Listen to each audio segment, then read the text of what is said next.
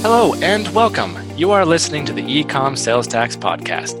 In this podcast, our number one goal is to ease your mind of all the stress that sales tax can bring to you as an e-commerce seller.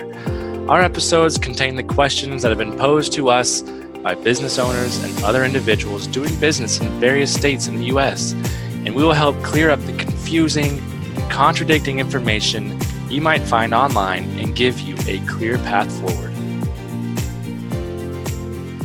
Hello and welcome to the Ecom Sales Tax Podcast. My name is Ryan Johnson and I am your host. Today you can see that I've got my hoodie on. It's well into, feels like winter here in Idaho, though we've had some pleasant weather last couple of weeks, about 50 degrees. I actually went mountain biking yesterday morning, and I have, every week these last month or so, I'm pretty happy about that. Now, as we come to the end of the year, all the different holidays, and a lot of you e-commerce sellers or retailers or other businesses, manufacturers, you kind of have a spike in your sales end of the year, and you can get really busy and sometimes lose focus on what you need to collect from resellers or whatnot. And I want to talk about over the next few months into the next year. I'll have Dan Peisner on quite often and talk about and give you some sales tax audit tips. Now, I'm getting a lot of these tips from our Ultimate Sales Tax Audit Guide that I'll provide a link to in the description for today's podcast. And Dan will provide a lot of firsthand knowledge and experience.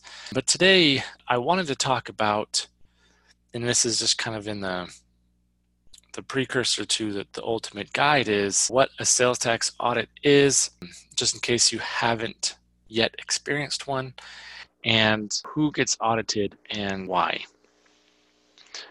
So first off, what a sales tax audit is, and this is coming straight from the guide, is a sales tax audit occurs when a state agency inspects the books and records of a company, specifically evaluating the correctness of sales tax paid on invoices and use tax accrued on invoices.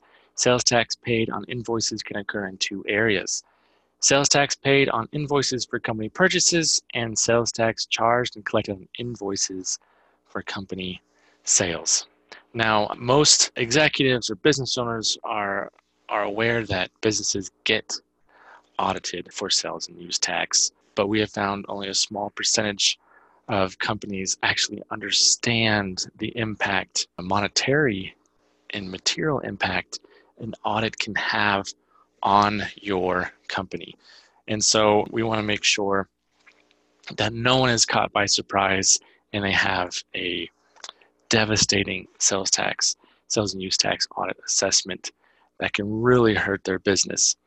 And so our goal with the ultimate guide is to kind of mitigate that and minimize the total cost of a sales tax audit to yourself, or maybe to one of your clients if you are an accountant or CPA in that world.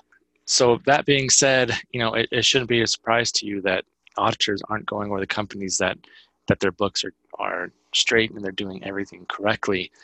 That's where the state's going to get their revenue. They're going to get the revenue from companies that aren't doing it quite correctly, or they're not collecting sales tax at the right rate. Those are the companies that are going to get hit hard. And a big point we make in the Ultimate Guide is that you can prepare yourself before the audit even happens, before you're even notified.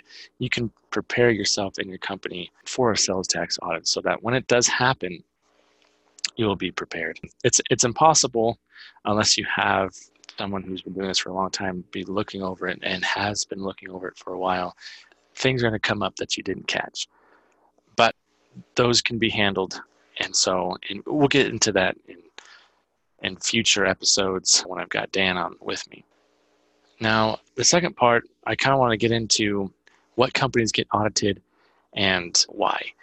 And a lot of times, it's not who you are. Sometimes it's just straight bad luck. But there are some factors, as data would suggest, that a lot of times companies are not selected by random. So here's some of the factors that kind of go into how a company gets selected. And sometimes auditors will be on a kick of industry. So they'll be looking into particular industries. They'll be looking at if you've been audited by that state before. They'll look at your past audit history. And if you've been audited before, we know it's almost 100% that you're going to be audited again, especially if your audit ends up being deficient. They'll look at kind of your volume of sales as a company and sales you report to the state. And they'll also compare that to the volume of exempt sales that you have claimed on your sales tax return. And they'll look at the ratio, like I said, the ratio between your sales and your exempt sales. Now, this may seem obvious to you, but of course, like I said, companies with a history of negative audits usually get audited and targeted until those audits stop producing results for the state. So until you stop paying these audit assessments, will the state stop auditing you at a regular interval? Though companies, very large companies that have high revenues, they're going to find themselves in a perennial audit. So from year to year, they'll be audited by the same state. So it could be with large companies with some really high revenues, you're being audited by multiple states every year. And it's going to be quite the operation. You may have state auditors just taking up residency in your business. That's kind of what it would seem like. You may become good friends with them or enemies. You never know. So one thing about the exempt sales, though, if you have high exempt sales, this will put a red flag on your company, because then auditors are going to come and looking at your exemption certificates, make sure you're collecting all of those. We'll get into all these different things in much more depth in the future, so make sure and stay tuned and subscribe.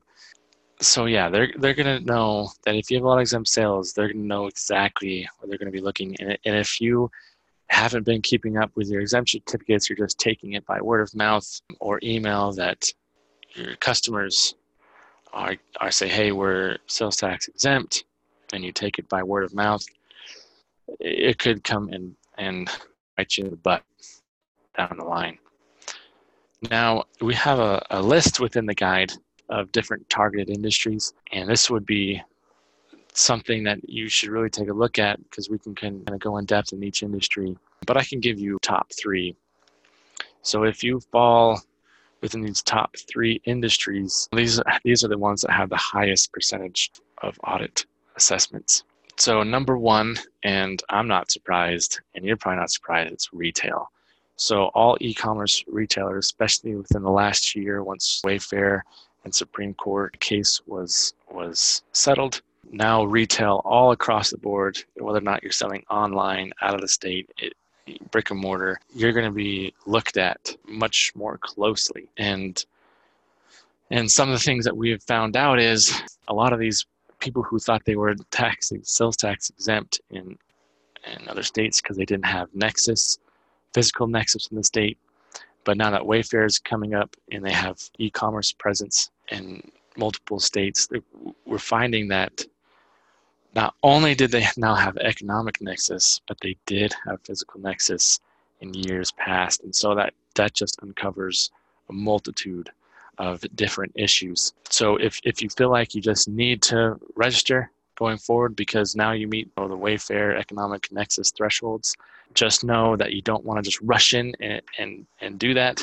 They could create more issues. So I would suggest, if you are making sales above $500,000, get a hold of us, sign up for our What's Next consultation, and you can find that down in the description below as well, and get on the phone with us to really know what you should do next. That way we can really minimize your exposure.